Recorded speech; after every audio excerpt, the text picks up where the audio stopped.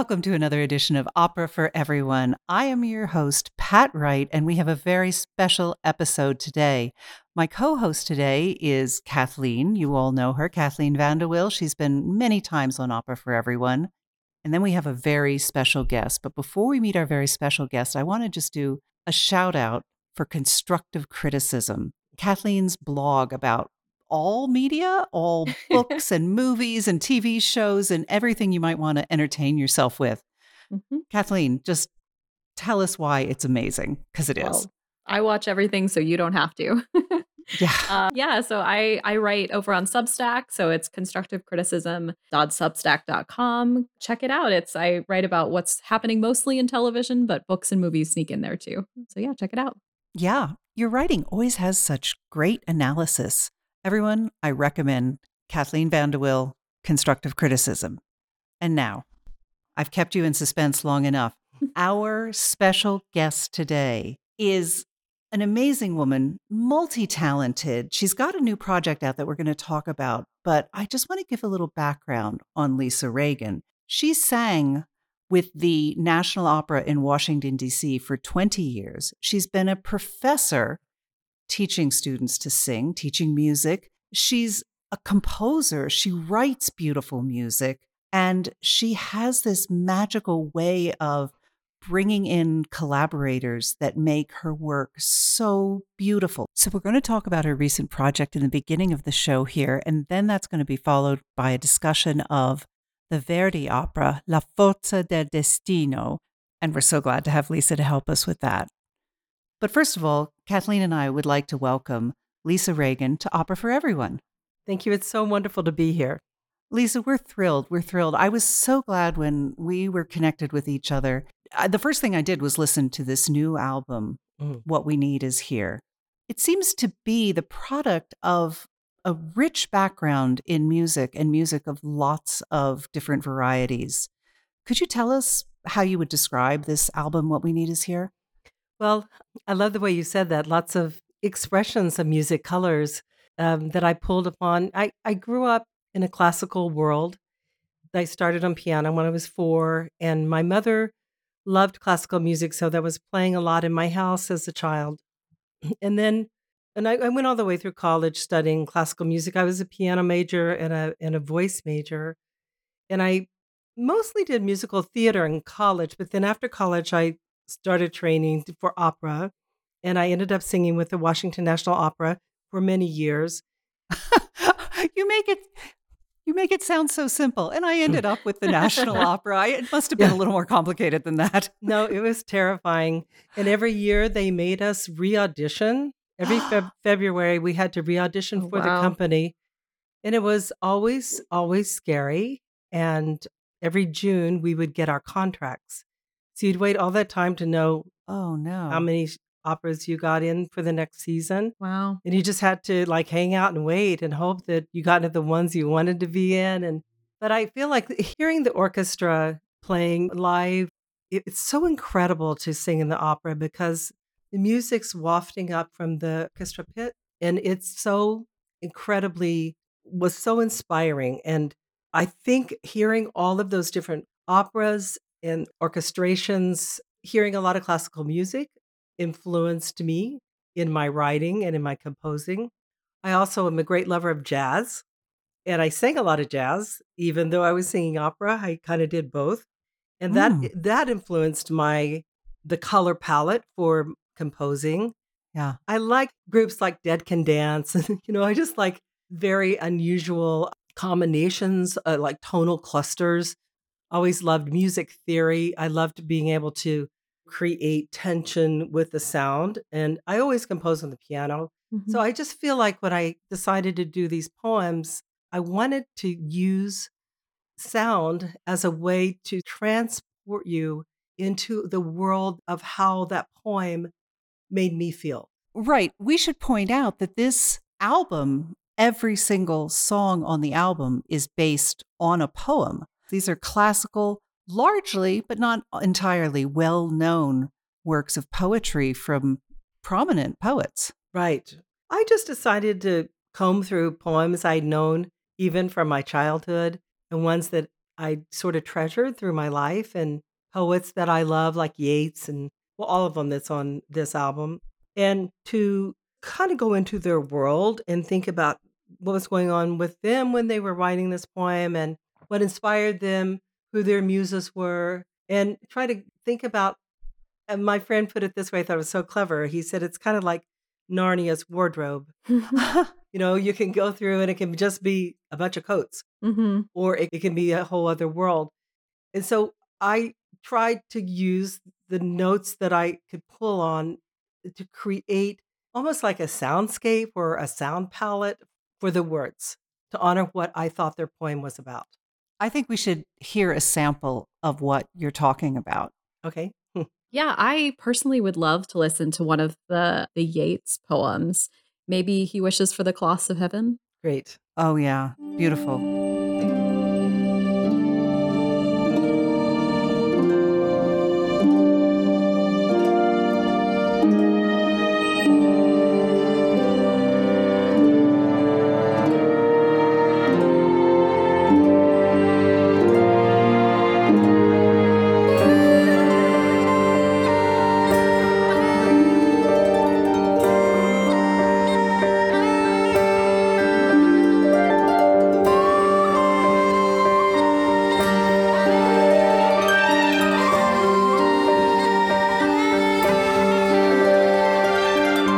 Had I the heavens in border cloths, inwrought with golden and silver light, the blue and the dim and the dark loss of night, and light and the half-light, I would spread the cloths under your feet. But I, being poor, have only my dreams. I have spread my dreams under your feet. Tread softly, because you tread on my dreams.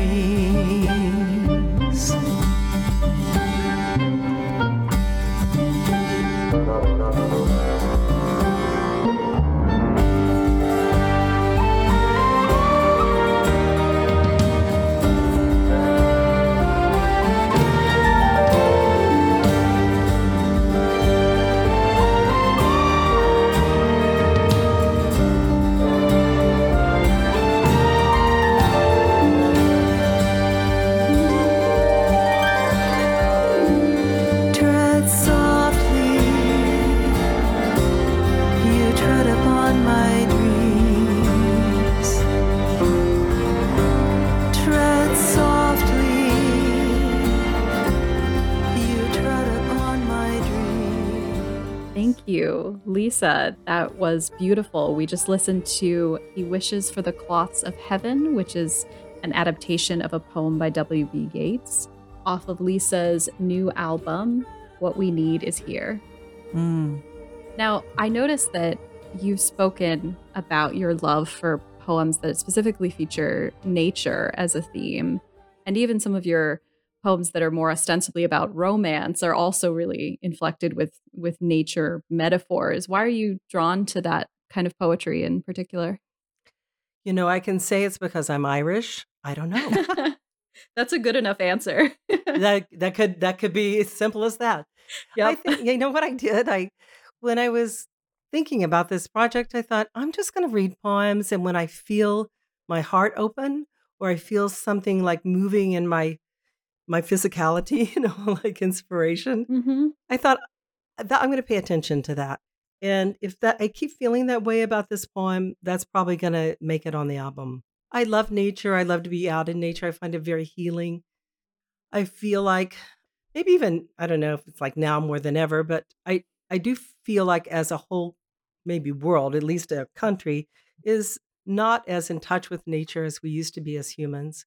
And I think that's something that causes us grief and hardship. I feel like Mhm. people need to spend more time just looking at the flowers, just walking in a field, just being outside or being in a forest and just being quiet and just letting the wind make a sound through the trees. For me, it brings me such joy and peace and comfort. It's like a balm for me. So I'm attracted to anything like poems about nature. And of course love. Of course. Well, for the Romantic poets, it was really intertwined, that love and nature. Absolutely. Speaking of romantic poets, Keats is featured here as well. Yes.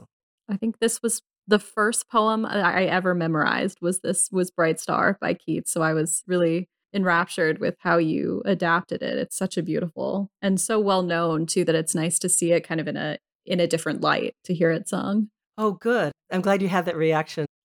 I kept thinking, and I was talking to Jamshid Sharifi, he's my arranger, and we worked on these together, and I'd send him files of because it was during COVID, so we're just sending things back and forth of what, like, I think maybe it could go this direction.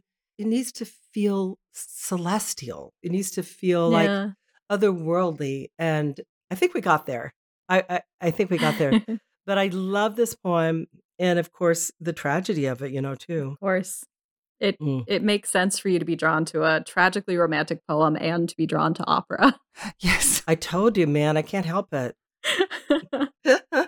Are you going to explain for us what the tragedy was with poor Keats? Kat, do you want to explain it? Yeah, I mean, sure. I'll start and Lisa, please jump in. Oh, sure. I mean, Keats wrote this to the woman he loved when he was dying of tuberculosis, Mhm. and he would die very young. Keats died in his 20s after writing a considerable amount of beautiful poetry, many letters, which we still have. But he called the woman he loved, Fanny Brawne, he called her his bright star. So it's a poem that's both hopeful about the very fact of being in love and sees the wonder in that, but also there's so much tragedy because he knew he was dying when he wrote it too, and he knew he was leaving her a legacy of poetry, but not much else. Right. And so they met. I think he was actually living, like renting a part of maybe the family house, and Hmm. they ended up falling in love. And she was of a higher station than him, and he felt that he had to get established, published, and be an established poet and or author in order to be worthy of her. But the truth was they greatly loved each other, and he went off to Italy. I can't remember exactly why. I think it was for the air. They would send Oh, you to yeah, Italy if you had tuberculosis because you could that's get some right. more time. Yeah. Right. So they didn't get to be together when he died, and he was 25. It was just so sad. And so the song I felt was celestial in the sense that it even says it in the poem, where I like the bright star, steadfast, and I could always be with you. And I tried to pull that idea as much as I could into the longing in the music.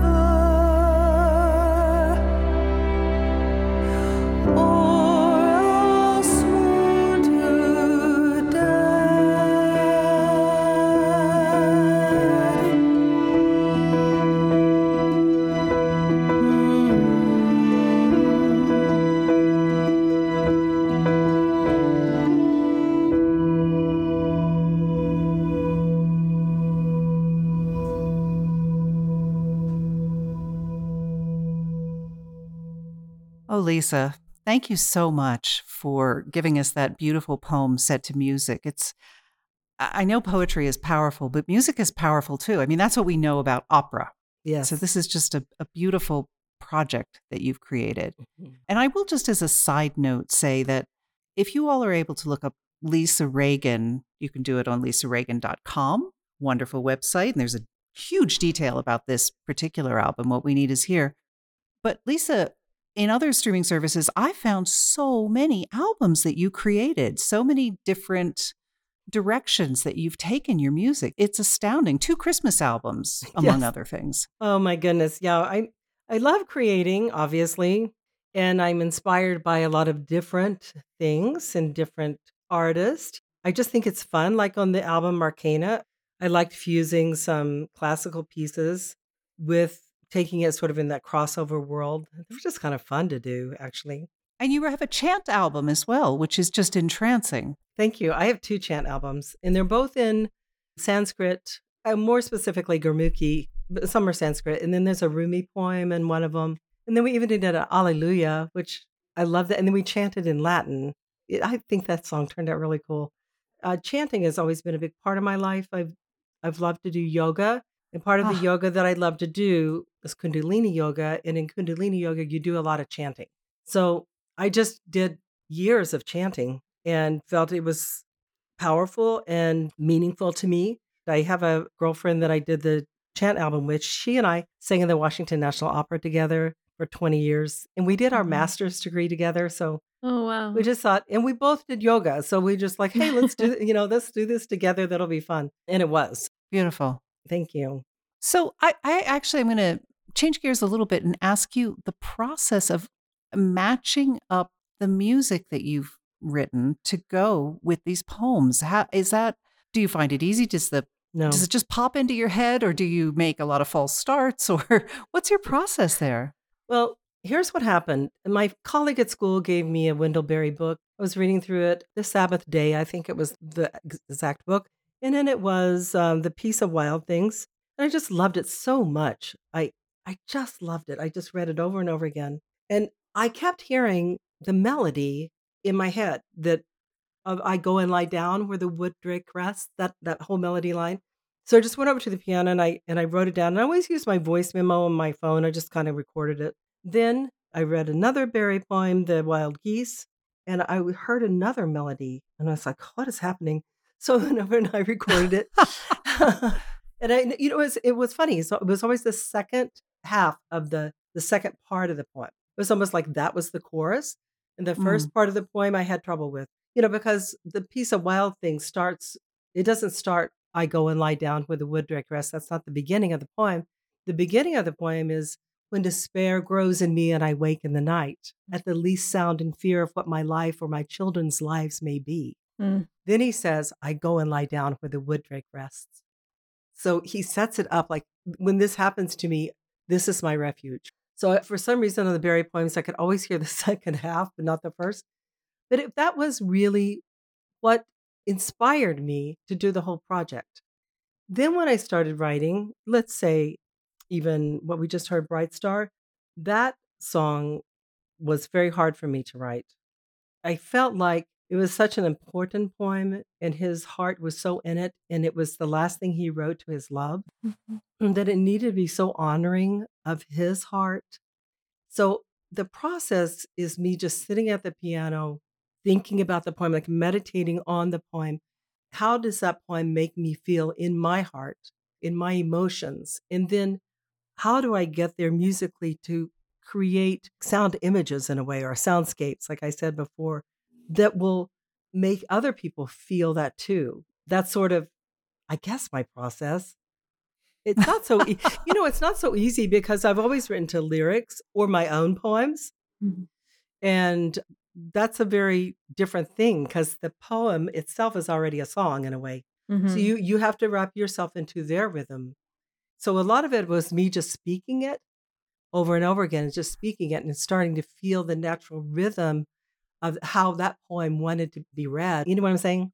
Mhm. Yeah. And I also think it's important to remember, if we're talking about opera, most librettists for operas, they're poets. Yes, yes, yes. And they have to be poets Mhm, to make it work with the meter and everything that the mhm. composers require. And so it's interesting because the librettists, of course, are writing for what the composer is asking, whereas you are taking existing poems and finding the Right, music in them almost, or right. creating the music that speaks to your heart. And then I think by extension, you're speaking to a lot of people's hearts with the music that you've created when you listen to the songs you've made. Oh, I hope so. And I love what you said about finding. Is finding the notes. That's what happens. I mean, it's like you're just trying to channel, Mhm. from somewhere the muses come in. Yeah. It's almost a little like a collaboration between the music of Frost and the music of Lisa Reagan a little bit. It You hear is. his and It is. you've chosen poetry that has a really strong sense of rhythm too. So Yes. I can see how that would inspire you rather than some more modern poetry that's more atonal, I Mhm. guess you could say. Yeah, no, you're right about that because I did look at I mean, I thought, well, I'm gonna look at, I don't know, E. E. Cummings or something. Right. And then I kept trying to figure out how I can make that into a song. I'm sure I could, eventually, but it seemed like it didn't work with this sort of romantic Yeah. love and nature idea. So I just chose to go more towards the things of my heart.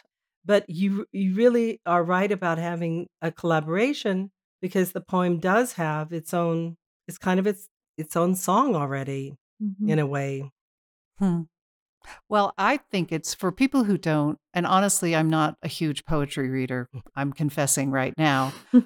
For me, this is a great way to really spend time with a poem because I can listen to these songs Right. over and over again. And that really helps me get into the poetry. For instance, you mentioned Frost, Kathleen. Mhm. I literally woke up this morning with the song that you wrote to Stopping by Woods on a Snowy Evening in my head. And I'm singing them, and I've missed a few words in my memory, but that whole song was just playing over and over in my brain. That's awesome. It's an interesting thing too. When you put a melody to a poem or lyrics or whatever, you do remember it better. Oh, yeah. You Absolutely. right? Yeah, I It used to do that when I was trying to remember lines in high school when Me I was in too. theater. Me too. I would sing them. Yeah. I would sing them because you would Mhm. yeah, Don't we all sing the ABC song to remember the exactly. alphabet? Do you remember 50 Nifty United States? Do you remember that one? 50 Nifty United States from 13 original colonies. All the Schoolhouse Rock stuff, right? Yeah. Yes. I think that's Perfect. why I liked musical theater too and Shakespeare. The rhythm of it, you could just it was easier to memorize for Mhm. sure. Oh, for sure. Well, maybe we should get this song stuck in everybody else's heads and listen to it. Absolutely.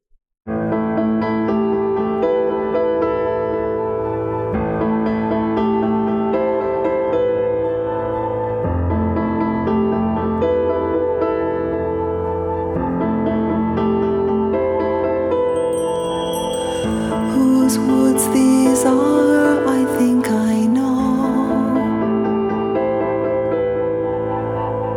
His house is in the village, though.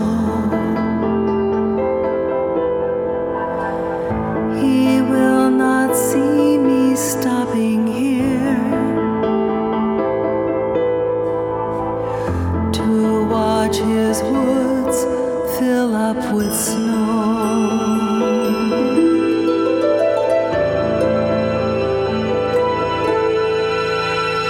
My little horse must think it queer to stop without a farmhouse near. Between the woods and frozen lake,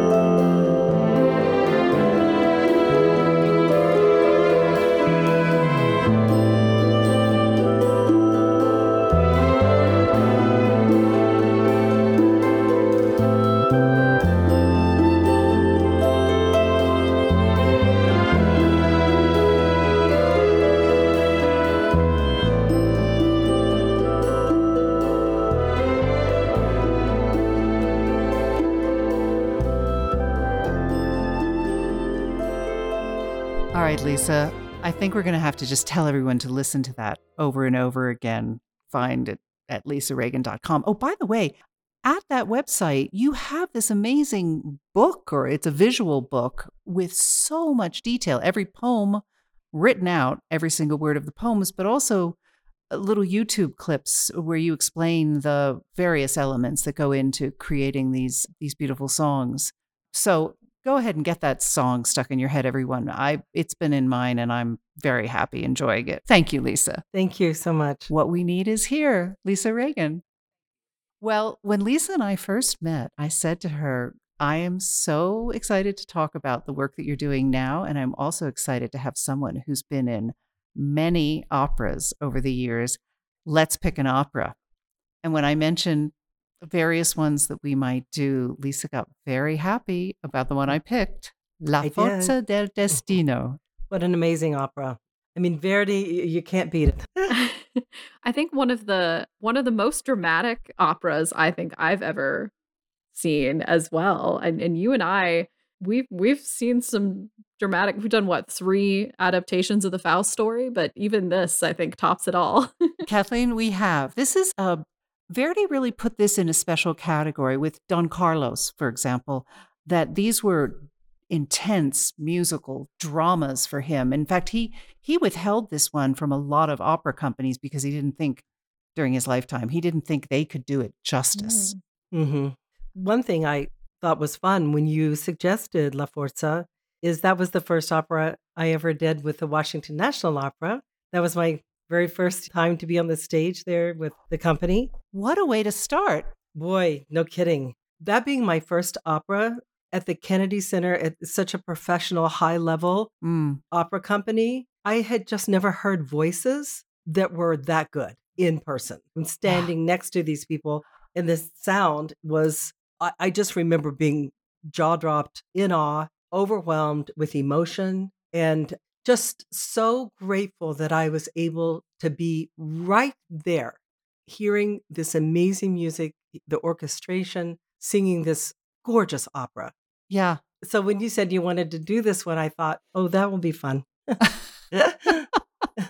Yeah. What a way to start. And what a recommendation from you to go see opera in person. I mean, I love talking about opera, and I love playing selections of operas and recordings, but there is a power to going to see the live opera. A lot of people will use our show, Opera for Everyone, to listen to us talk through the plot and play a few of the pieces or excerpts of the pieces, and then you go see a whole opera. And sometimes you can't see it in person, and sometimes you want to see the whole opera through streaming, because you can see productions that you wouldn't get a chance to see because they're long gone, or they're too far away, or you just can't get there. But live opera is amazing, and seeing operas in their entirety. Recommend both of them to people. That's not what we do. We're here to help you understand some of what went into making the opera and some of the details that, honestly, when I see opera the first time, I will miss things that I catch the second or third time, or when I read the libretto. So that's part of what's going on here. Well, this opera, La Forza del Destino, is by Giuseppe Verdi.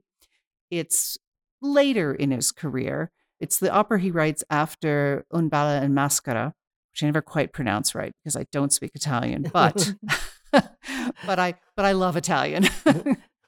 And interestingly, it doesn't premiere in one of the Italian opera houses. It premieres at the St. Petersburg Imperial Theater in Russia. Tsar Alexander II was the one who actually commissioned him.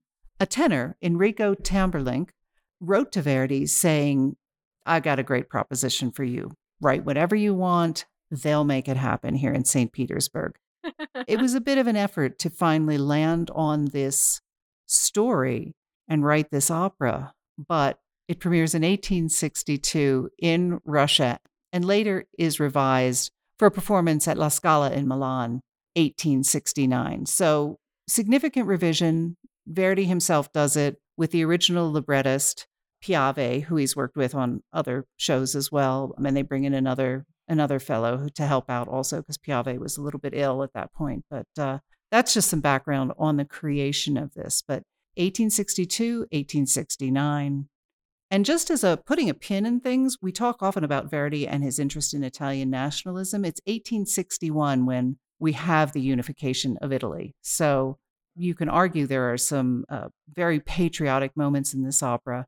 It's not the same issue for him that it was, say, when he wrote Nabucco many years earlier. And if I could jump in with a few more resonances of that time period too, one of the things that really struck me when I watched this opera was, as we've hinted at before, that it's very epic in scope. It's even more so, I would say, epic in scope than some of the other operas that we've seen. The feelings are so big, as they always are in opera, and it's a long opera. It's very convoluted in terms of plot.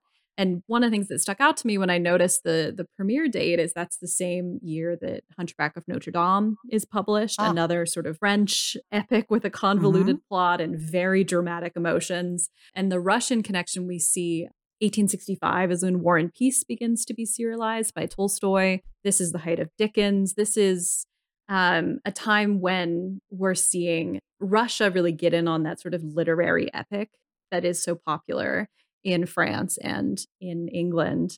And opera ties it all together. Opera runs through these books, and obviously we know that many of the source materials came from published works at the time, including this one. Yeah, and this one is from a country you didn't even mention yet.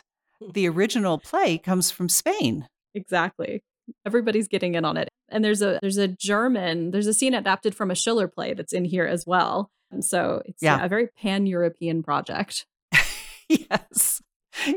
It was interesting because Verdi took him a while to land on this, but he loved the high drama, the epic nature of it. And I'll mention, when we talk through the story, I'll mention the scene that comes from the Schiller play, because it's not just the scene. Piave, who was the librettist, didn't write that one. It was Maffei. He never wrote a full libretto for Verdi, but he came up, those of you who listened to the Macbeth Verdi that Kathleen and I talked about, Piave was the librettist, but Maffei came up a lot in that discussion because Maffei wrote some bits and Verdi was always extremely partial to him, even though he wasn't ever named the librettist for his operas. It's a kind of an interesting relationship there. I found when I first listened to this opera that the overture was somewhat recognizable to me, I think because I had heard there is a motif that is fairly well known in this overture, that it's called the fate motif. And obviously the title of this opera, we're talking about the forces of destiny, the forces of fate. And that feeling that fate is what's driving all of the things that happen to you, not your own choices, is very strong in this opera. And it begins with this beautiful fate motif. So we'll listen to a little bit of that.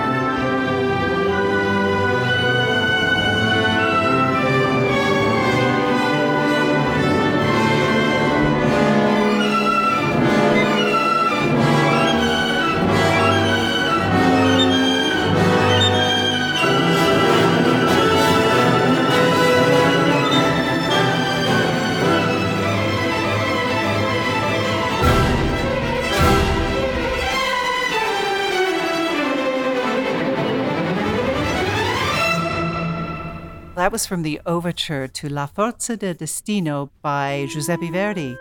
And we are ready now to talk about this story. Those three notes at the very beginning of the overture, those are the fate motif, and they are associated with the main character, the prima donna, Leonora. And we'll meet her right here in the very first scene of the opera. When you look at all these roles that the heroines played, they usually have pure hearts. They love. And a lot of times that's the one thing that takes them down is their pure love. And they'll die for love, and the stakes are very high for them. And a lot of these characters, they are very pure-hearted and really want the best for everyone, I've noticed. Doesn't end well for them, but you know. Yeah.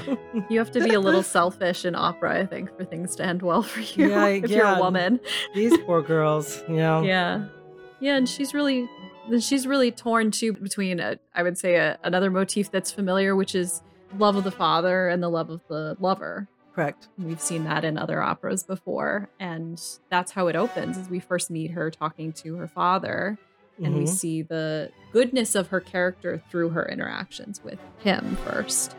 Right, that sets it up. It's interesting, the play that it's based on, Don Alvaro, it's called. He's the leading man in this opera, the tenor, of course. In Don Alvaro, the play, the very first thing that happens is there's a fortune teller, and the fortune teller explains that her mother read the fortune of this infant Leonora when she was born, and she cried. The fortune teller cried when Leonora was born because she knew she was born to suffer. And that's what that overture is telling us, even if we don't know it. It's never a good idea to know the fate of anybody ahead of time. Because you know the fate. It's never a story where it's like, we read the fate of the little baby and she's going to be so happy and everything's going to be great. You know, it's always... You're right about that, aren't you? At least those don't make it into the stories. Right, exactly. It's like the Sleeping Beauty. She's got this terrible curse upon her and she's just a baby. Yes, it's interesting to think about human nature, how we love that. You wouldn't write an opera about the little girl that was going to have a great, happy life, right? Yeah. It's so true. It's so true. That story is just not interesting to us. No, it's not interesting to us. And of course, there's the question, too, which this whole opera is going to raise is, how much does it change our choices when we know our destiny ahead of time, too? If she's destined to suffer, how does that affect how the people around her act and how she acts? And we're not entirely clear as an audience what she knows about her own ill fate. But what we do see is what you just said, is this tension between her love for her father, which is deep and real, and her love for Alvaro, for this man, which is deep and real. And the father opens by commending her for rejecting him. He's a no good nobody. You don't need him. Thank you for being a dutiful daughter. And that really gets to her. Those sound sort of like overused trite phrases, but for her, they're deeply meaningful. And we quickly learn that she and her maid, who's nearby, Cora, she also is in on the plan. Leonora has plans to elope this very night with Don Alvaro, her lover. And the maid is like, okay, get your stuff together. Your father has just walked out of the room. Hurry, hurry, hurry. We got to keep him safe. And she's hesitating. She's unsure. She wants to be a good daughter, but she wants to be with the man she loves. And there's the sense here, too, of fate, not just being this is your destiny because of who you are, but it's in your blood in a way. Like, she's tied to her father through this blood bond, but also Don Alvaro is a foreigner. That's why he isn't good enough for Leonora. There's some hint that he's from South America. He's from a Spanish colony and thus perhaps not a true Spaniard. Also some light racism to start everything off here. That's true. I think he had Inca in him. Yeah. He did, right. But we don't learn that until the third act. Yeah. That is hidden from us. In There's fact, no spoilers in opera. I know. If there are no spoilers in opera, we'll talk about it all here. But the characters at this stage don't know what his actual parentage, and that's part of what the father objects to. If he's not ashamed, why won't he tell us who his people are? Why won't he tell us about his parentage? And if he's not telling us, that means it's no good. It's no good for you. He's beneath us. He's below us. It's not okay because they're all Dons here and she's Donna. These are all elevated people. Well, I have called him Don Alvaro because he is, in fact, a nobleman with a Spanish father and an Incan mother. But again, we learn that later on. But yeah, that is part of the problem. Well, she hesitates. Because her heart is, she's confused. What do? I love my father. I love Don Alvaro. And where do I go? And I think that hesitation's beautiful. She's human. She's not rebellious against him. Yeah, and I think it's interesting too. Kura, her maid, really brings her back to reality a little bit too by saying, see what you're risking versus what Don Alvaro is risking. That Yes. if this doesn't work out for you, your dad is going to be mad.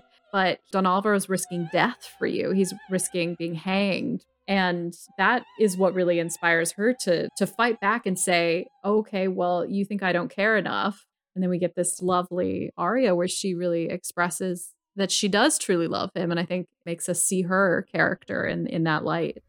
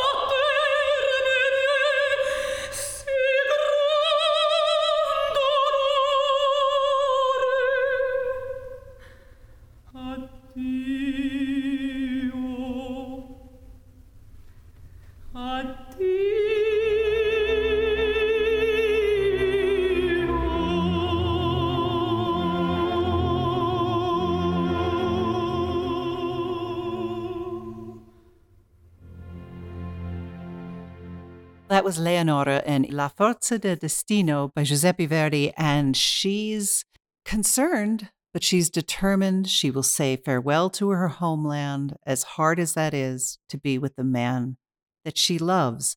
And I have a little interesting tidbit about the words from this aria that she sings. The text actually was written by another one of Verdi's collaborators, librettist, by Soma.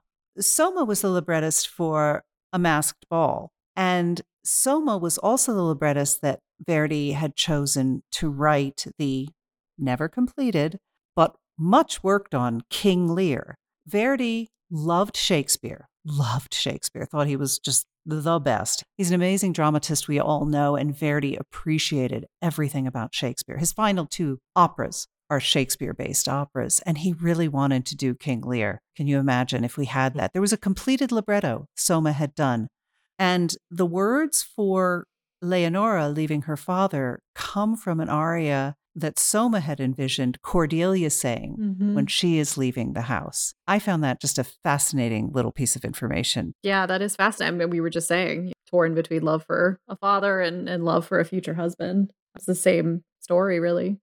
Well, that's why it fit. So she's torn, and one of the best entrances ever onto stage happens next. Well, Don Alvaro shows up. He bursts through the window. Right.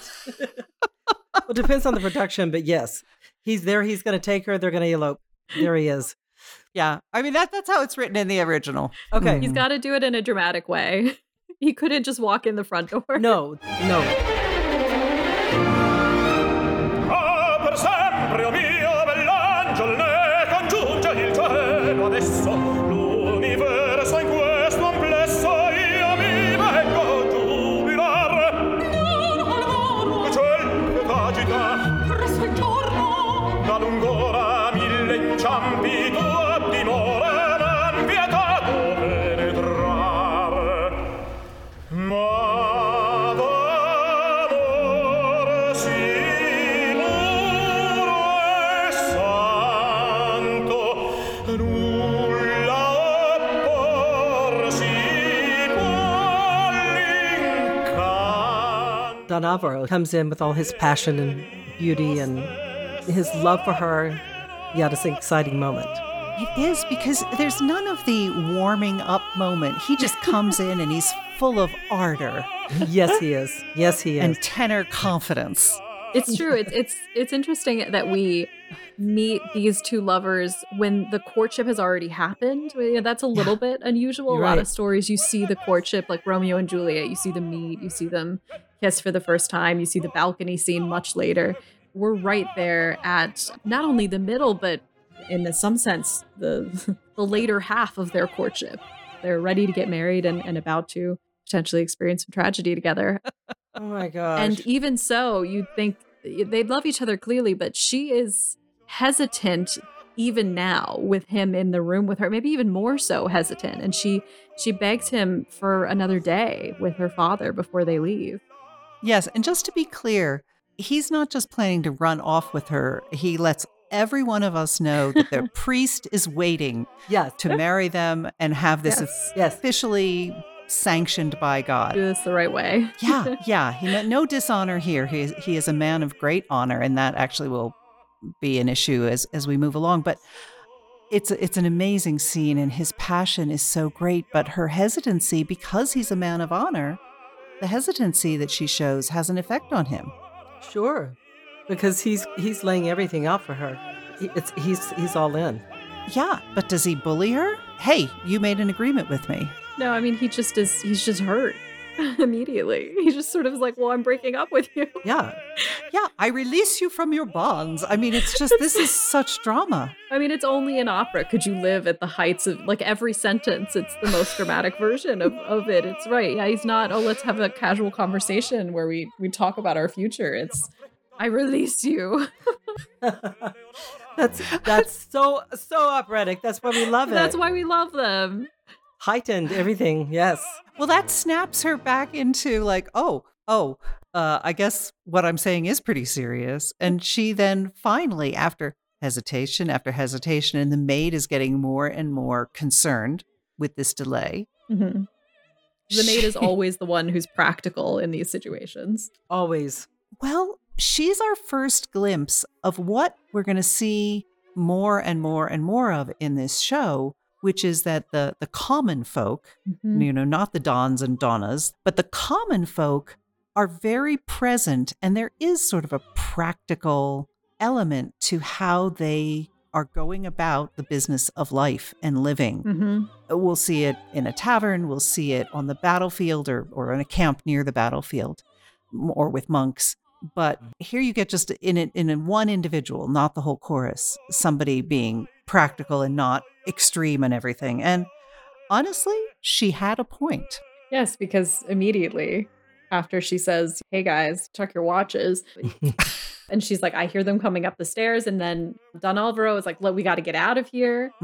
But it's too late. And Leonora's father bursts in a rage. His sword is drawn. He's got his servants behind him. And he immediately accuses Don Alvaro of seducing his daughter, which of course is going to rankle the honor of Don Alvaro.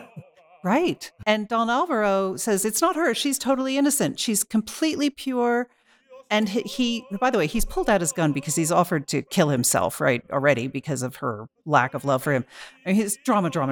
But he submits to the father. He says, you may kill me. And he's like, I won't sully my hands with dealing with a lowlife. I'm a man of honor. I would only handle a man of honor that way, and you are not that. Don Alvaro protests. I will not submit to your ruffians, only to you, sir. Yeah, and he continues to say, I'm going to prove the purity of your daughter, then says, I will disarm myself to show that I am submitting to you. Well, the great accident happens. The gun goes off and kills the father. Yeah, he tosses it down. As an act of submission. And the chances of it, I mean, you talk about the fate, of course, the chances of it actually not only hitting the father, but killing him is just, Of course. it could, of course. He was actually saying, here, I'll disarm myself. I'll put it down. I submit. And then the gun kills him, basically. Yeah, but he doesn't die instantly. This is opera after all. No, of course, you cannot die instantly. You got to sing, you know. And you have to have just enough breath left in your body to curse your only daughter for this happening to you. You have to curse her, and in the real way, with a lot. And you've got a couple of higher notes that take a lot of air pressure, so you really do have to not quite die instantly. Yeah, for sure. Oh, our poor lovers. What a way to end Act 1. Oh my gosh, there they are. The other thing that's so painful is we know his intentions, Don Alvaro. We know his heart. He's like, she's honorable. I'll prove it to you. I'll lay down my weapons. I'll do anything. Yet this tragedy happens and the father curses her. It's just so awful.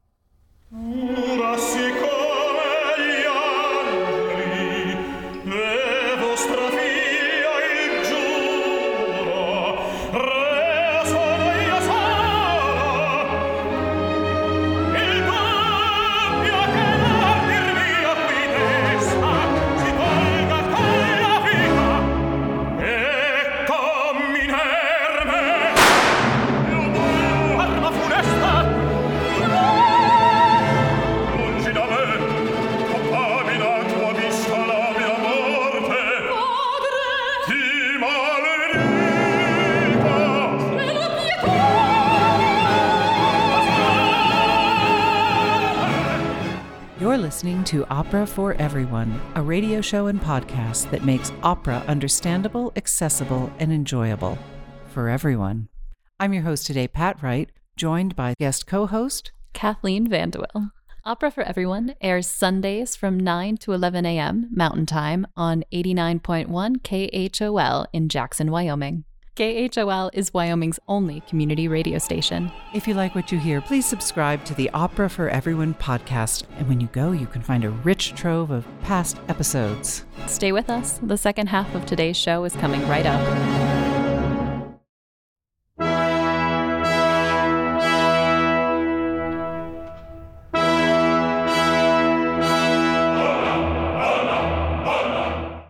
Welcome back to the second half of Opera for Everyone. I'm your host, Pat Wright, and I am here with co-host Kathleen Vanderwill. Hello, everyone. And special guest, Lisa Reagan. Lisa, welcome back. Hello. Thank you so much. Well, as we mentioned before, Lisa is a very accomplished musician, the creator of this wonderful album that we featured in the first half. What We Need Is Here, but she has a long history of singing opera and creating music in a variety of genre. And we're so thrilled to have you here today, Lisa, to talk through La Forza del Destino by Giuseppe Verdi. I'm happy to be here to talk about it. Thank you. Thank you. Yes. And before we carry on with any more of our opera discussion, I'd like to just take a moment to thank the people who were involved with creating the CD that we've been listening to, the excerpts. The recording for this CD was made in 1985 with the Philharmonia Orchestra, conducted by Giuseppe Zinopoli, with the Ambrosian Opera Chorus with chorus master John McCarthy. Don Alvaro, sung by Jose Carreras. Donna Leonora, sung by Rosalind Plowright. Don Carlo, her brother, is Renato Brusen. Preziosilla, that's the fortune teller that we're going to meet shortly. That's Agnes Balza. Father Guardiano is Pata Bucciolazze. Apologies for pronunciation mistakes. And Brother Melitone is Juan Pons, and the father, poor man who died from the gunshot early on, that's John Tomlinson who sings that part. And I'll just point out that Father Guardiano, whom we haven't met yet, and the Marquis of Calatrava, Leonora's father, are sometimes, they're both bass roles, and they're sometimes, in fact, sung by the same person. So at this time, we pretty much always do the opera helmet quiz, wherein we sum up the action in the opera thus far. Well, the main action that we had in the very beginning was a nice discussion of Lisa's work and her album, What We Need Is Here. You can always go to lisareagan.com to learn a lot about that album and listen to it. But Kathleen, can I ask you to bring us up to date on this first act of the opera? And it's a really long opera, 4 hours if you go to the opera house and have the intermissions and everything. But people refer to Act One as one of the tightest acts in all of Verdi. We stretch out a bit as we move along in the story. But what's happened so far? So Act One is our love story in a nutshell.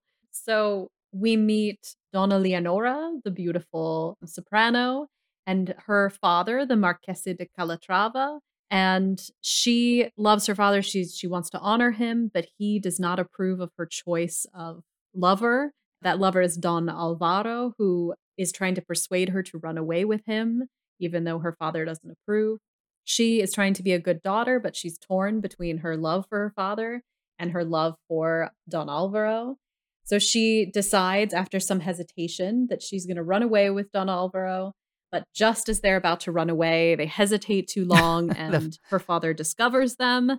And although Don Alvaro tries to resign his weapon and prove that he has not tampered with the innocence of her honor and her virginity, as he's trying to put the weapon down, it goes off, the gun goes off and shoots her father, and he dies cursing Leonora, and everything ends in tragedy and chaos. And that's only Act One. And we've got 3 more acts to cover, so we're gonna have to step it up here, and there is a lot of drama to come. Act 2 opens. It's about 18 months later. I know this from reading notes. And it's semi-clear in the production, usually, but time has elapsed. The notes tell us it's about 18 months that have transpired between Act 1 and Act 2. In that time, in the chaos of the death of Leonora's father, the 2 lovers have been separated, and they don't know where to find each other. But we open not on the lovers, not on a scene of the family. We open with a boisterous scene in the inn. You were in that boisterous scene at some point, weren't you, Lisa? I was singing my heart out. Being a great, I don't know, maybe serving someone a beer or something. I don't know. I can't remember that far back. What's going on in that scene? Well, I mean, it's the people that are in the inn, the townsmen. Like you said, Leonora and Alvaro were separated. I think they think each other's dead. The town mayor was there, and then there was just townspeople. And Leonora's brother, Don Carlo, is there. Oh, critical character, yeah. Critical character. He enters because he's bent on avenging his father's death. That's all you can think about. Yeah. He can't get past it. And then Don Carlo is disguised as a student. Yes. Yeah.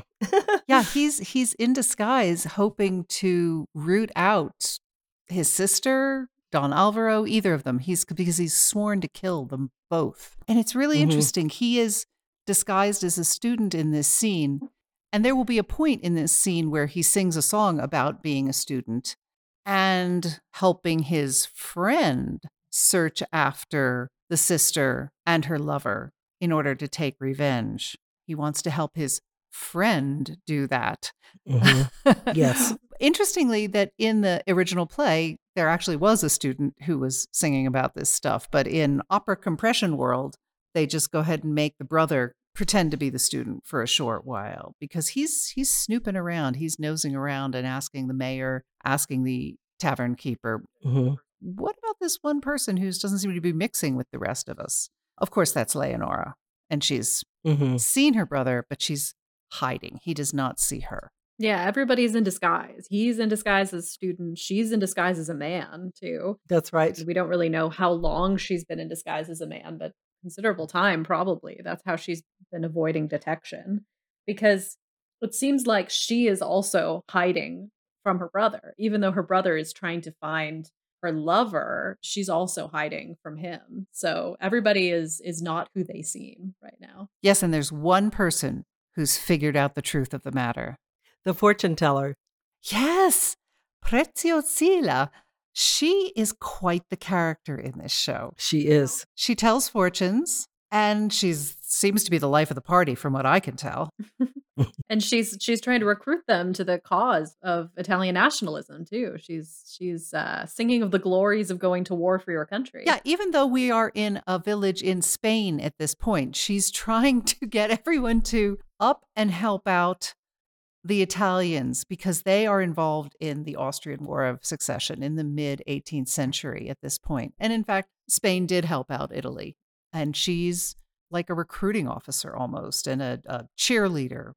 Hurrah for war, she sings. It's really a fascinating, feels sort of jarring after the first act, honestly. Yeah, I think it does feel jarring. You're taken into a totally different world. Yeah, I mean, it reminds me a little bit of some of the other things I was talking about before, like the, War and Peace or Hunchback or any of the Dickens novels where you have sort of these two registers going on. You've got this like love story between these two characters, and then you have some maelstrom going on, whether it's a war or a local conflict or something like that that's kind of taking up the attention. And that's always way almost more interesting because those scenes are bigger and full of people, and reminds me a little bit of almost of Carmen too, some of those scenes that kind of steal the show is you want to stay in the inn with those people. Yeah. Yes, for sure. You do. You want to join their band and sing that incredible quintet. Al son del tamburo, al brio del consiero, al nudo del bronzo guerrier, dei campi al sussurro, se salta il pensiero.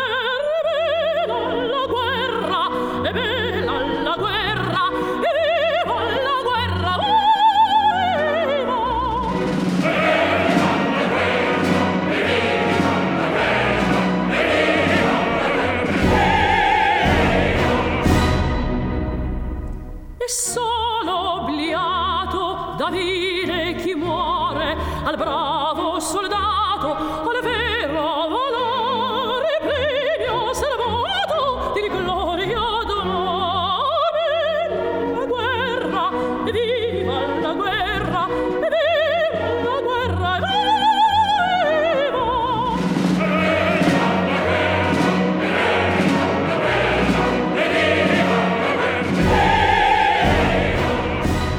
And for Preziosila, this woman who's the fortune teller and rallying everyone to be patriotic and to help fight for freedom, she is the one who's essentially giving the message like, listen, people, enough of your little dramas. This is real. Freedom. Go to war, win glory that way, and don't worry about all these little things. And by the way, sir, whoever you are not a student. You're not who you say you are. And he's a little shocked that, because he's so smart, of course, but he's called on to say grace before they eat their meal, which he obliges by doing. He's well educated. He can do the grace in Latin. And then in an interesting contrast to everything that's going on, we have a little bit of a somber intrusion in this scene with a group of pilgrims who are passing through.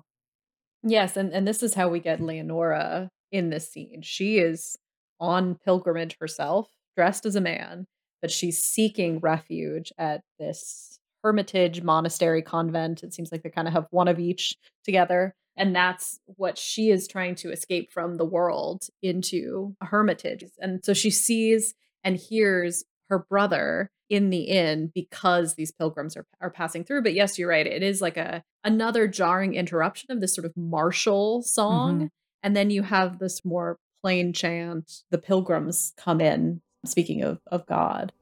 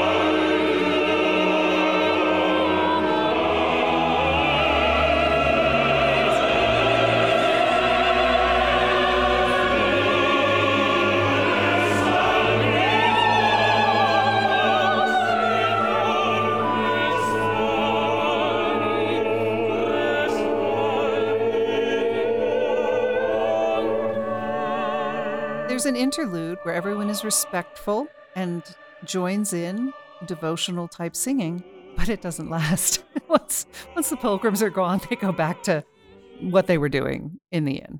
One important thing to note among all of these many voices, and we have the different levels, we have the townspeople, we have the pilgrims passing through, is that Leonora has been listening in the background to all of this.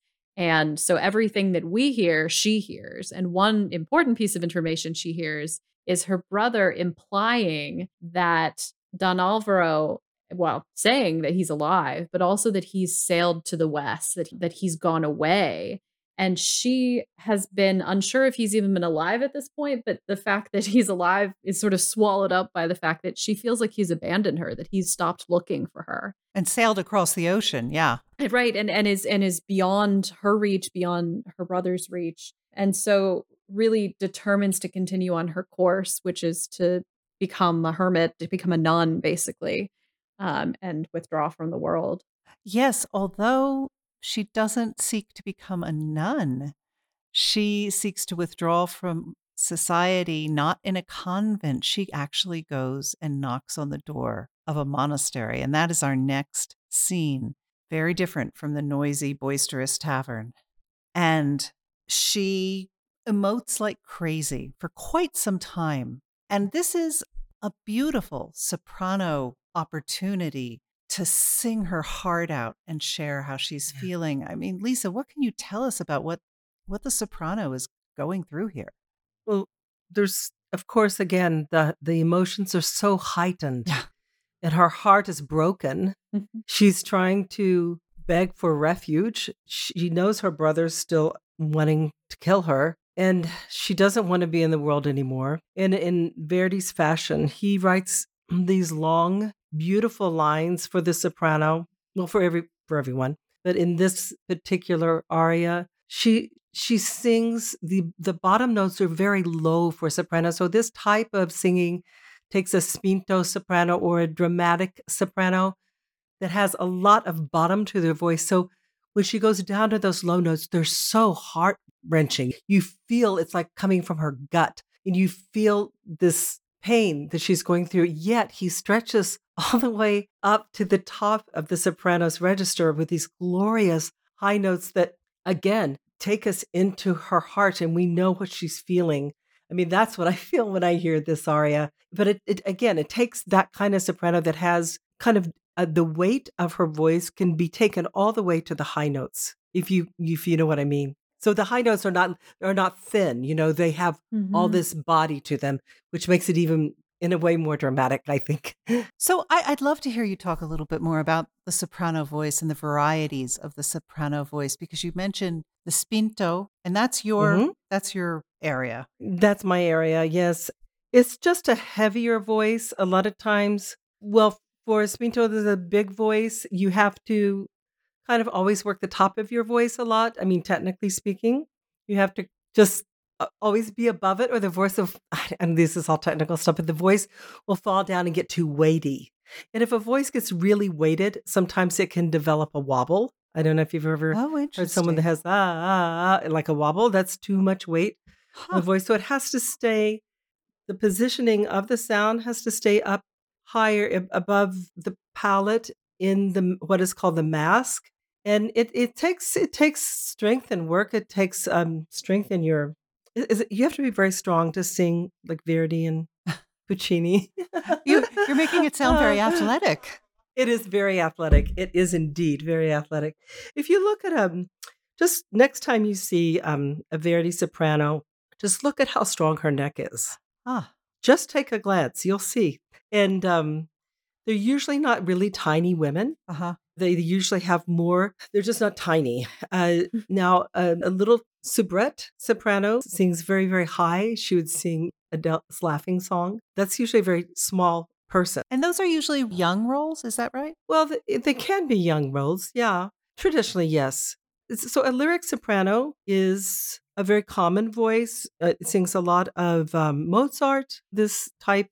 But a lyrico spinto is the heavier voice, which is usually sung for Puccini and Verdi and Wagner. Okay. Wagner is often sung by a dramatic soprano. Mhm. And if you hear, like for me, I felt like I was when I was young, I was singing a lot of Mozart, and it felt a little bit hard for me, even though I was singing like Porgi Amor, arias that I could sing it, but it felt kind of hard. I remember when I first sang Verdi, I thought, oh, this is so great because I can lean into it. That's fascinating. I can open up and like not have one foot on the pedal on the go and the brake. It's like the accelerator and the brake. Because when I was singing Mozart, I often felt like that. Like I had to be so careful to stay in line. And Verdi, it felt like I could let the horse run free. Wow, that's a beautiful image. That's what it feels like. And so where does bel canto fit into all these descriptions? Well, bel canto is mostly a lyric soprano. I mean, it's beautiful singing, isn't it? Right. That's what bel canto means. So I think it's a lot about what opera used to be very much about was the beauty of the sound. So it wasn't until later that operas became more dramatic and more about the acting and more about the story. Yeah. And then Verdi, he wrote notes that sounded almost ugly for character, for the pure raw emotion of it. He wanted that to be expressed, and so it wasn't always so beautiful. I mean, sometimes, especially some of the sopranos, they'll go down to these bottom notes, and it sounds so raw. And I mean, that's what's cool about it. Yeah, that carries a punch emotionally. Yeah, yeah. Well, thank you for explaining all that. I mean, I'm sure we could go on and on, but the story awaits. But thank you. Thank you. Well, let's hear a little bit of this song where she's asking the Virgin Mary to forgive her sin, and Leonora is seeking refuge as she's outside this monastery.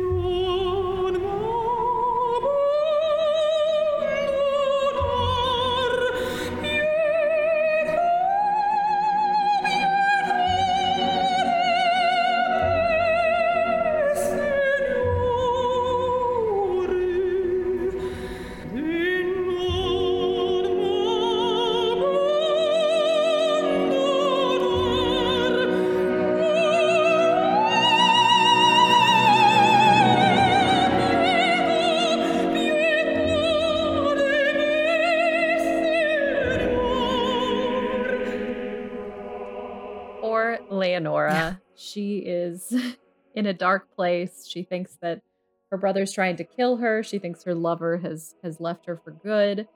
And the only thing that she can cling to is her faith. And so we've seen her with these pilgrims. She has arrived now at a monastery. And Pat, you had mentioned I was saying she was going to become a nun, but you're right that it's interesting. She's not trying to become a nun. She's actually trying to become, I guess, what we would have called like an anchoress. She's trying to become a female hermit. Yes. She's trying to enclose herself in a cave and basically never talk to anybody ever again until she dies. Because she's heard that there's this cave nearby, this monastery. Right. And she's heard some, like, she mentions sort of briefly another woman that she's heard of who did this before. So she's going to devote herself to ultimate solitude for the rest of her life in penitence. And so she's very happy. She feels at peace that she's arrived here and made this decision. And at the gate at the monastery, she's received by a brother, Fra Melitone. He is very suspicious and a little surly, I would Yes. say, with her. It's middle of the night. He says, I don't know who this person is that's come to the gate. And she says, oh, I can't come inside, but I do want to speak to your abbot. And he says, well, are you an excommunicant? So what's wrong with you? And he's very caustic with her. Yeah. But eventually he does permit her to meet the abbot, Padre Guardiano, and she confesses her true identity to him and reveals herself because he is a much more sympathetic, fatherly figure, really. I mean, he's the father of the monastery and he sort of acts in a fatherly way. Gravitas. He's a base, of course. Yeah, of course. And he has great dignity and clearly a man of strong faith and also compassion. Mm-hmm. And he accepts her decision to become a hermit, but he also is very clear with her about what that life will be like and the trials she'll have to undergo. And there's almost a sense here of like a call to adventure in sort of a Joseph Campbell myth kind of sense. Like he's like, you're going to have to go through these different trials in order to achieve spiritual purity again. But she is undeterred. It's fascinating. Before he accepts her as a hermit nearby the monastery, he does say, shouldn't you be in a convent, sweetheart? Mm-hmm. And she goes nuts when he suggests that. She says, I will do all these terrible things to myself if that happens. That is simply not an option. And it never made sense to me when I watched this opera until I read about what happened in the play, where it's a little more obvious that the connection between the story that the quote unquote student in the opera's case tells about her story. You know, she references in the opera, oh, my story is being told, but she basically says, I can't go become a nun because all the girls will be laughing at me. They'll all know my story. They'll all think I'm completely disgraced. Mm-hmm. I would hope nuns wouldn't do that, but you know. But that's not in the opera. And honestly, it makes the whole thing make a little more sense for me. I get it better than her just saying, well, I'm going to pitch a fit if you don't let me do this. But he's compassionate. He can see she's determined. Mm-hmm. I saw it in the opera as more in the same vein of that sort of has to be the worst of the worst. Like she can't just become a nun. She has to become an anchoress. She has to become a hermit. She has to push it to the extreme. That works. Yep. And deny herself even the company of other nuns. And what makes me sad is that she really didn't do anything wrong. I mean, think about it. She just loved. Mm-hmm. She loved her father. She probably loved her brother. We don't know, but I'm sure she did. And she loved Don Alvaro, and all she ever did was really love. Yeah. She's another one of the long line of suffering women in opera, honestly. She really is. Absolutely. And she also keeps up this disguise and masculinity, or sort of hiding in masculinity by deciding to be a hermit, because she reveals her identity and her gender to the father, but nobody else, I think, really is aware. And she's entering a male role. Like being a hermit was really in this time period, women just basically didn't do it. And so she's hiding out sort of, she wants to unsex herself, I think, in a way, to use a nice Shakespearean term. Yeah. So she is told by the father that he will bring her food, but she can only ask for any other company or assistance if she is in great danger or if she's on the point of death. And there's a bell outside the cave that she can ring. This act closes with the monks praying that she will be able to accomplish this new life. Yeah. Okay. End of Act 2. Act 3. We're in Italy now. Why are we in Italy? Well, the scene goes to Don Alvaro. Yes. And he's joined the army. So he's sort of done, I guess, when a woman has to run away from her life, she joins the church. And when a man has to run away from his life, he joins the army in this time period. Yeah. And I guess we haven't really like explicitly said this, but obviously this opera is 1860s is premiere, but it's set in the 1740s. Yes. So when we're talking about hermitages and wars and things like that, that's really the time period we're talking about. And he is going to find himself smack dab in the middle of a real historical event that happened. Right. Part of the War of Austrian Succession. Exactly. Mm-hmm, when they're trying to throw off the Austrian overlords, which, takes some time. So Alvaro he thinks that Leonora is dead, and that is what has caused him to really join the army. And he is also living under a different name. So he's not pretending to be a woman, but he is pretending to be a different person named Don Federico. And he has created not only this new name for himself, but a new persona. And he is respected in the army, and he is known for being brave, and has a great friend in the same regiment who is named Don Felix, but is actually Carlo. And of course, they become friends because Don Of Alvaro course. saves his life. So everybody is under a different name. No one is who they are still, even though we're all the way in Act 3, which sets up, if this were a farce, it would set up some hilarious slapstick comedy later on. But it's a tragedy, so Yes, and we're going to not listen quite. to this friendship duet they sing. But I'll just let everyone know that before they come together and swear eternal friendship, we do get Don Alvaro alone on stage for a while, where he sings about his unending love for Leonora, and he thinks she has died. Right. So we have in the prior act, she believing that he has sailed away to another continent, South America, back to his homeland. And he believes she has died and is really asking for her angelic protection. But what we're going to listen to now is a bit of this duet of friendship between these two men, one of whom has sworn to kill the other. But that's under their real name, not under their assumed Of name. course. Amici, in vita e in morte, il mondo ne vedrà. Uniti in vita e in morte, entrambi troverà. Uniti in vita e in morte, in vita e in morte, entrambi ne vedrà.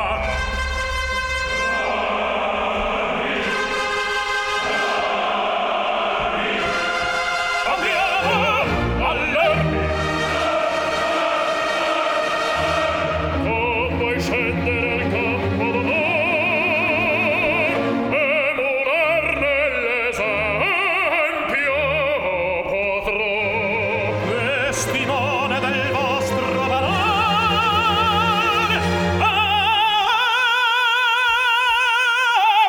ammirarne le prove saprà.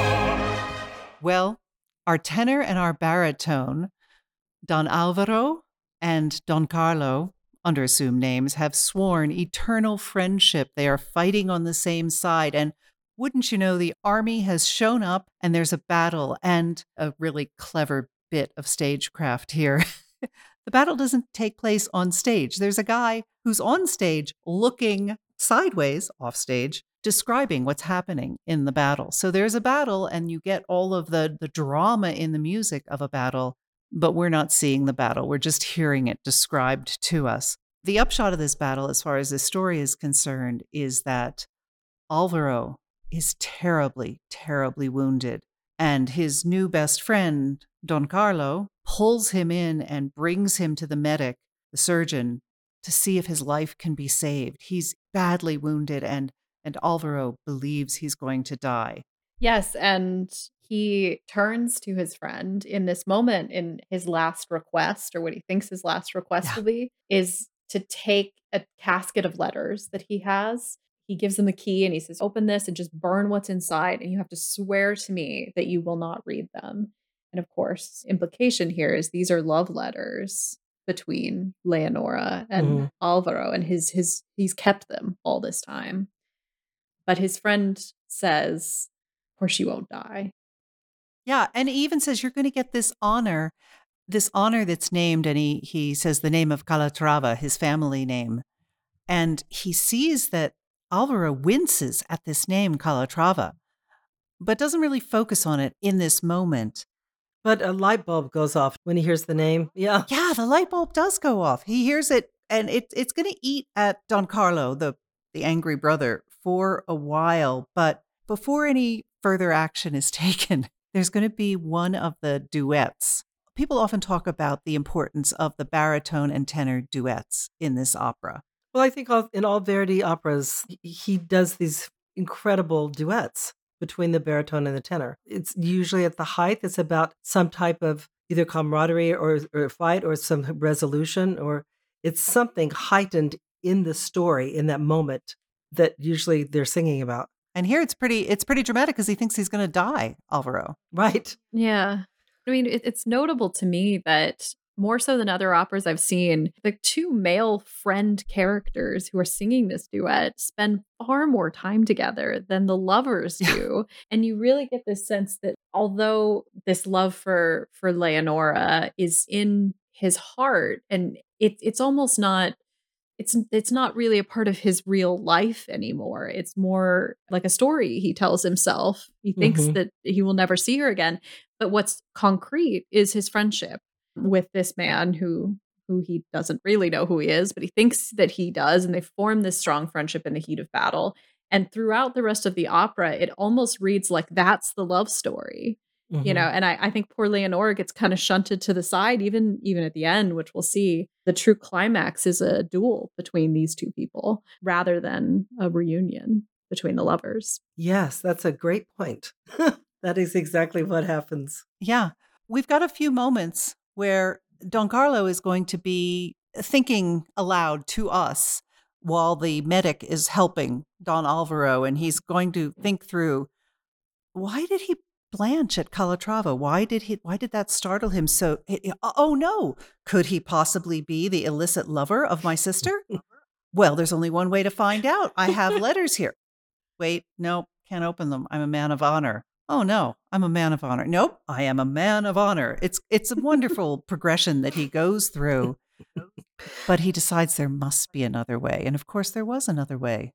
Yeah, so when he opens the box, her portrait is in there. So he doesn't even have to open the letters. It's just sitting there for him to find. It's just sitting there for anyone to find. Yeah, so as much as this is a lovely story, it's a bit of a stretch that he thinks that his friend who's been mortally wounded, flinches at a single name in the middle of probably a lot of other flinching at pain.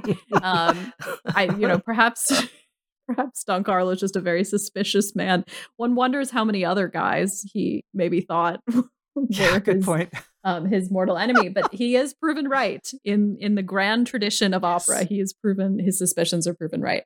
And he vows, of course, that he has to avenge his father's death and really exults that even though it's his friend, he's happy that he's found him and also happy that his friend is going to survive, which he finds out. Because just at this point, he's upset, like this guy's dying. I'm a man of honor. This is not working out neatly. The medic comes in, the surgeon comes in and says, ta-da, I've saved him. And well, that was fast. And this is where he shouts, oh, great joy, he is saved. Now I can kill him. Right. Which is just this amazing moment. You read this and you think, gosh, where were the therapists back then? I know. They had no counseling. They had no one to turn to. No. Oh my goodness. No one to turn to and no cell phones to find your lost lover. No antidepressants. Yeah. No. But it makes for a great story. Right. This is one of many stories that if it were set in modern times would never have happened. That's correct. Yeah. So true. And then we go from this intense drama, life, death, brothers in arms, and we have the chorus again. We have this commotion of camp life, the army camp, and you have all these characters who have come over from Spain, and they are now in Italy. There's an economy of players going on here in terms of an opera production, for sure. But when Preziosilla shows up, as you would expect, she's encouraging the fighting men to continue on with their battle. Remember the glory. Remember what matters. You're fighting for freedom. I'm proud of you, boys. Keep it up. She's quite the cheerleader.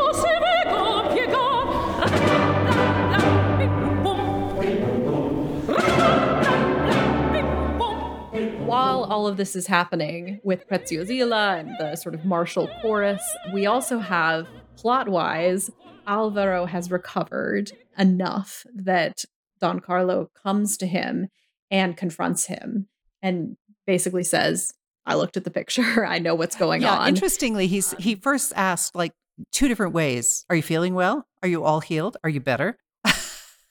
Right, because he doesn't want to duel with a man who's not He's a man of honor. Exactly. They're all men of honor, except they're all also trying to kill each other. And so once he establishes that his former friend is well enough to duel, he says, do you have any enemies that would want to duel with you? And that's how he kind of coaxes him into this moment where he reveals, I know who you are. And then they begin to fight. And poor Alvaro, of course, doesn't want this because he's, I think, kind of a good guy and not driven by revenge. And so he doesn't want to duel, but he's defending himself. And they are pulled apart by other soldiers because they are in the same regiment and you're not really supposed to try and kill your fellow soldiers. And Don Alvaro vows that he is going to get out of the army and he's going to go into a monastery, that this is too much, following his beloved Leonora's tradition. And there's only one monastery in this world. Yes, of course.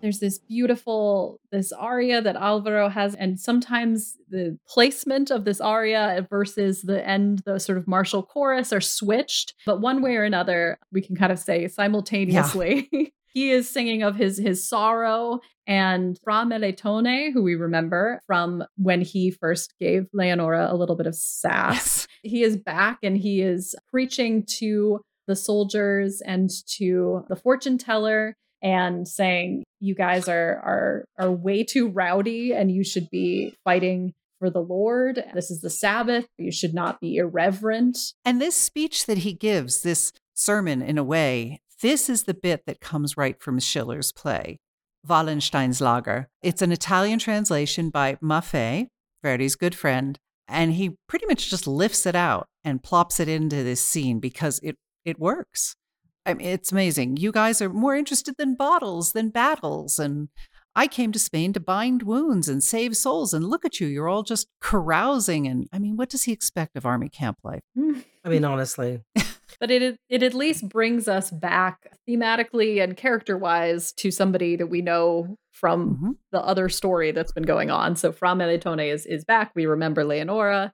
And as Alvaro has decided, he must go to a monastery, and we end Act 3 with his decision. Yes, or perhaps we end it with the Rataplan, which is the martial celebration of war and the excitement of all that's been going on in Italy.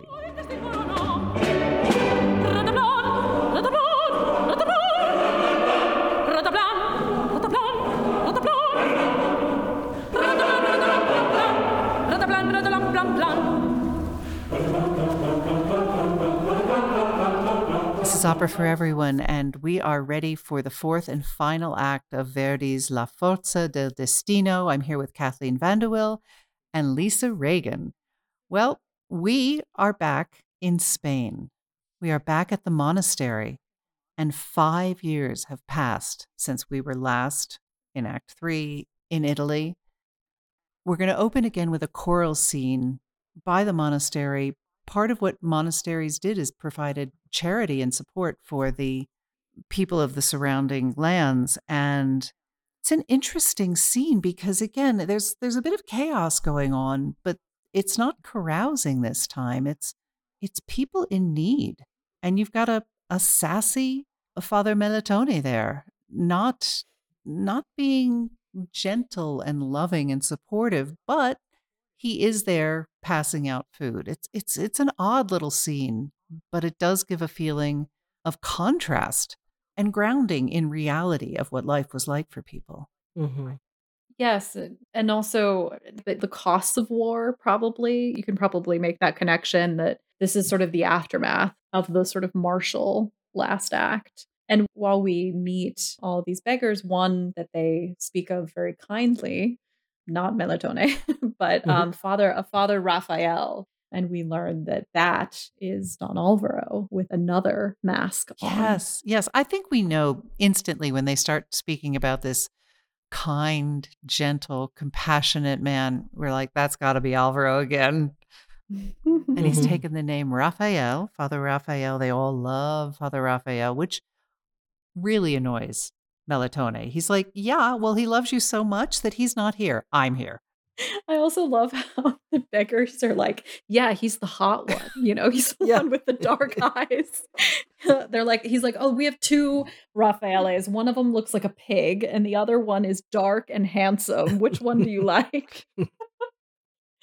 There's some humor in this scene. Maybe it's like that's what it's for. It's a little bit of comic relief. I just went back to a memory. I remember being in this scene, and I remember they gave us some. It was like oatmeal because he was passing out. Basically, we had our little bowls. We were getting oatmeal, and I remember you're not supposed to eat the oatmeal, but I did. And then you try to sing, and it was just like they're like, "Don't eat the oatmeal." I was just laughing to myself about that. You're a method opera singer. Oh my god! You're like, I'm "Don't eat starving. the I have to eat the oatmeal. They don't feed us here. I love that. Oatmeal can't be good for the vocal cords immediately. No, that's a terrible idea. No, they were like, "Don't eat it." It was just okay. Anyway. When Don Jeez. Carlo shows up, not hiding his name as far as I know, Yes. he wants to see Father Raphael. He has spent 5 years tracking down Alvaro, and he's figured out that he is Father Raphael in this very monastery, the only monastery in this particular world, it would seem. and he's the one who has to say, no, I want the one with the dark eyes. Of course I do. Mm-hmm. Mm-hmm. And we're going to get another duet when they finally encounter each other. And it's a fascinating duet because Alvaro, who has taken the name Father Raphael, is trying to be at peace. He is trying to be calm. He is trying to be loving even to his enemy, as he has been taught and he teaches others. But it's really hard with this Carlo guy. Yeah, and we get a reference again to what we talked about at the beginning. What makes him snap when they have this argument is that Don Carlo refers to him as a half-breed. He refers to his mother and his parentage, and that is what really makes him decide he will indeed duel with this man. And I'm not sure that we've been explicit about his mother, because his mother was not just an Incan woman, she was an Incan princess, the last in the line of the royal house of the Incas. Mm-hmm. And so when the father, who's sent over as a Spanish viceroy, he marries this Inca princess with the expectation that they can then rule not under Spanish authority, but then rule with independence. I mean, that's a little bit of the old Verdi shining through local independence. But it doesn't go well for those two, the parents. In fact, Don Alvaro sings earlier on that he was born in prison, and his parents, first they're sentenced to execution, it's commuted to life imprisonment. And that's why he's ended up in Spain in the first place, because he's looking for a pardon for his parents. None of it works out for any of them. But there he is. He's trying to maintain his dignity. He knows he's a man who's well-born, even though he hasn't been able to prove it to anyone else. But when his honor is questioned, he can't stay as Father Raphael anymore. The soldier in him comes back out. The aristocrat comes back out.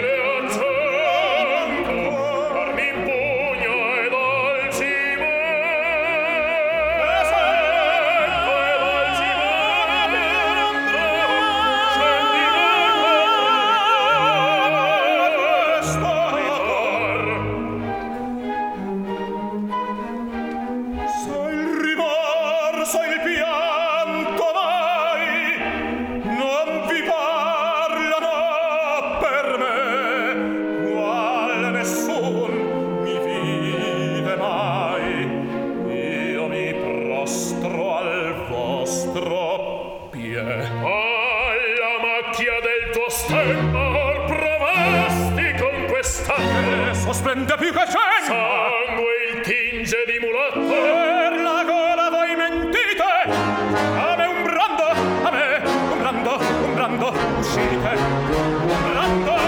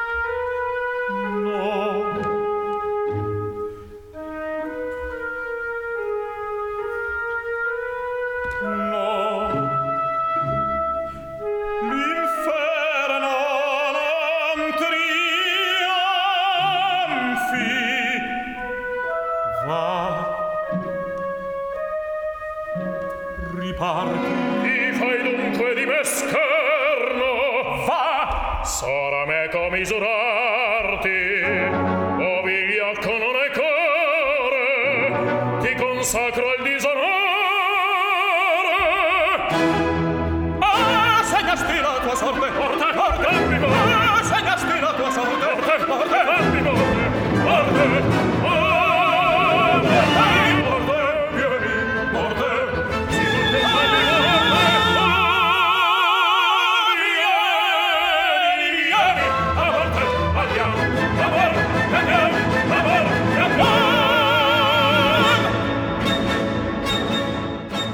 two are off to fight one another, and we have a change of scene.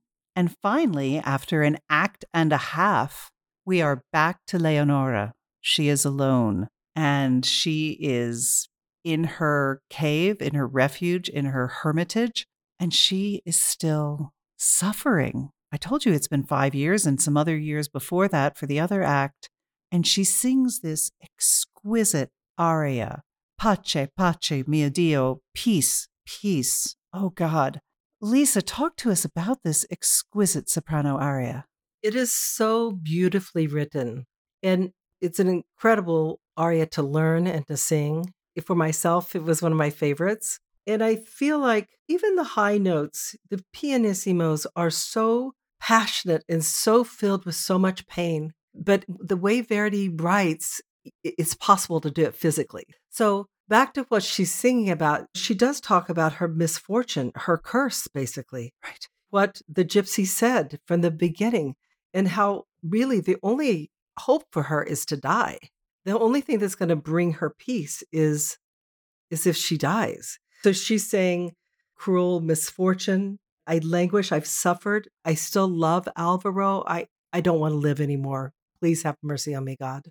And just, I can't express enough how beautiful this aria is, and how genuinely it's athletic to sing, it's challenging, it's difficult, but it's so satisfying. Mm.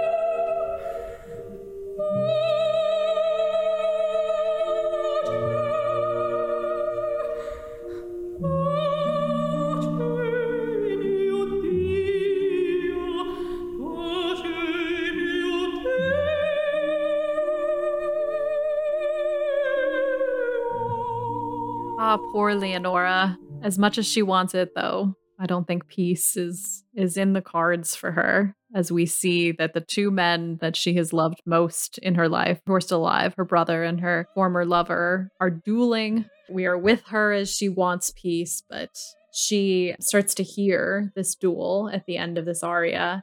And we've obviously said this to some degree, but it's important to understand the proximity that Alvaro and Leonora have been in for the last 5 years. They have been within walking distance of each other without knowing. It's just heartbreaking, isn't it? Yes. Yes. Just can't catch a break. So she is able to hear this clash of swords from her cave. And what has happened is Don Alvaro, has mortally wounded Don Carlo, her brother. Yeah. And Alvaro runs into the hermit sanctuary because he wants his enemy to die sanctified, to have the last rites. Carlo asks for them. You're Mhm. Father Raphael, you can give me these last rites. And he says, no, I can't. No, I can't. But there's a hermit. I'll go get the hermit. I'll get the hermit. I'm not a real monk, which I guess raises that question. Is he not did he not actually take holy? Or maybe, who knows? But so he goes into the hermit sanctuary and of course sees his lover, Leonora, and they recognize each other. And it's just this terrible moment where you have to remember that they on stage haven't seen each other since the very beginning of the opera. Yeah. And so much time has passed. And Alvaro tells her what happened. And because, of course, even in their reunion, he has killed another member of her family. So it's not like she can be happy about it for long, really. And so she rushes out to see her brother, who is dying. And she bends over him. She's embracing him. And her brother takes a knife and stabs her in the heart. The brother, who believes they've been living together for the last 5 years or so, she continues to sin, cause dishonor for the family. There is no forgiveness in his heart, no pity, no mercy, even for someone who's coming to give him last rites. She's stabbed and she's dying. Where do we go from here? Yes.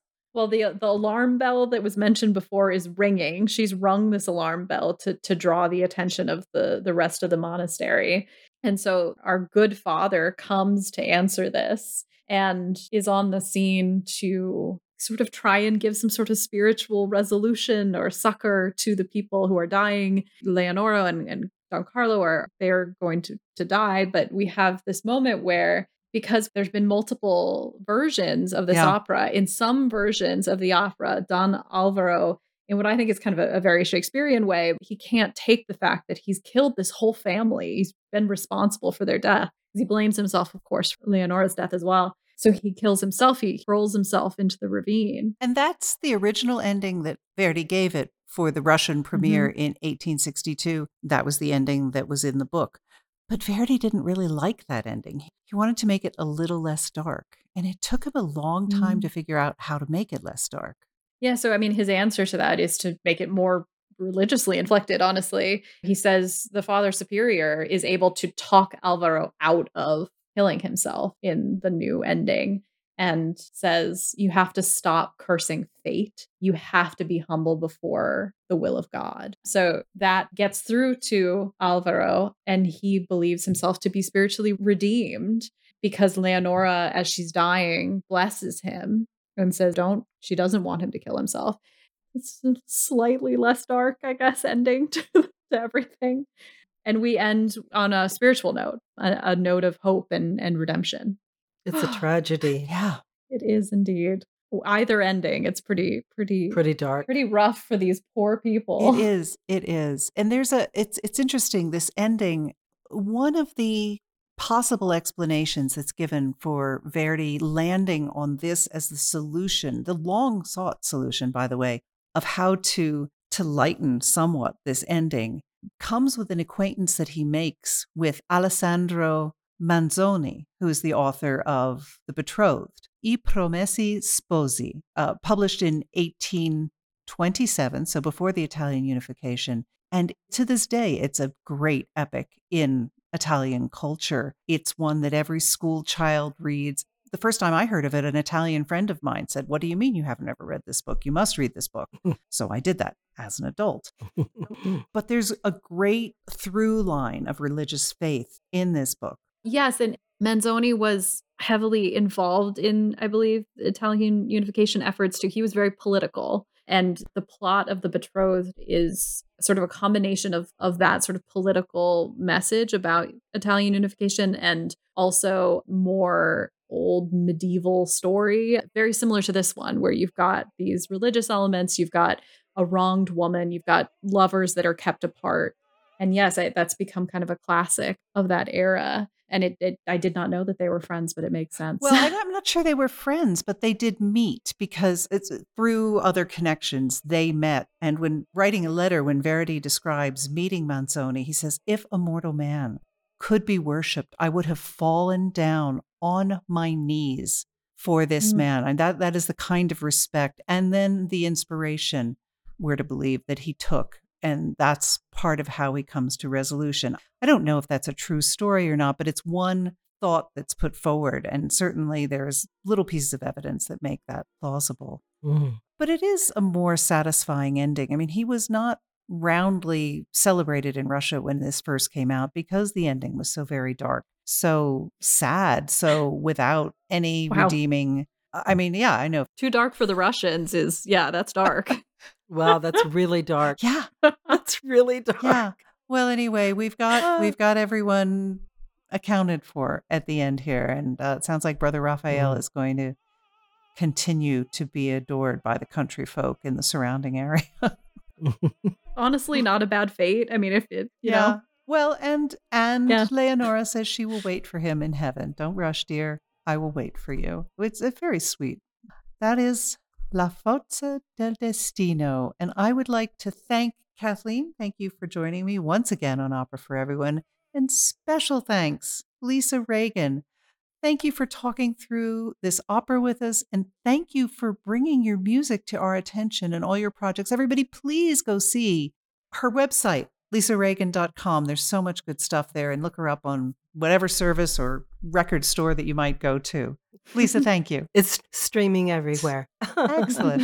It was absolute joy to spend time with you talking about this beautiful opera and the inspiration that music gives us and how transporting it is for us as humans. It's a wonderful gift.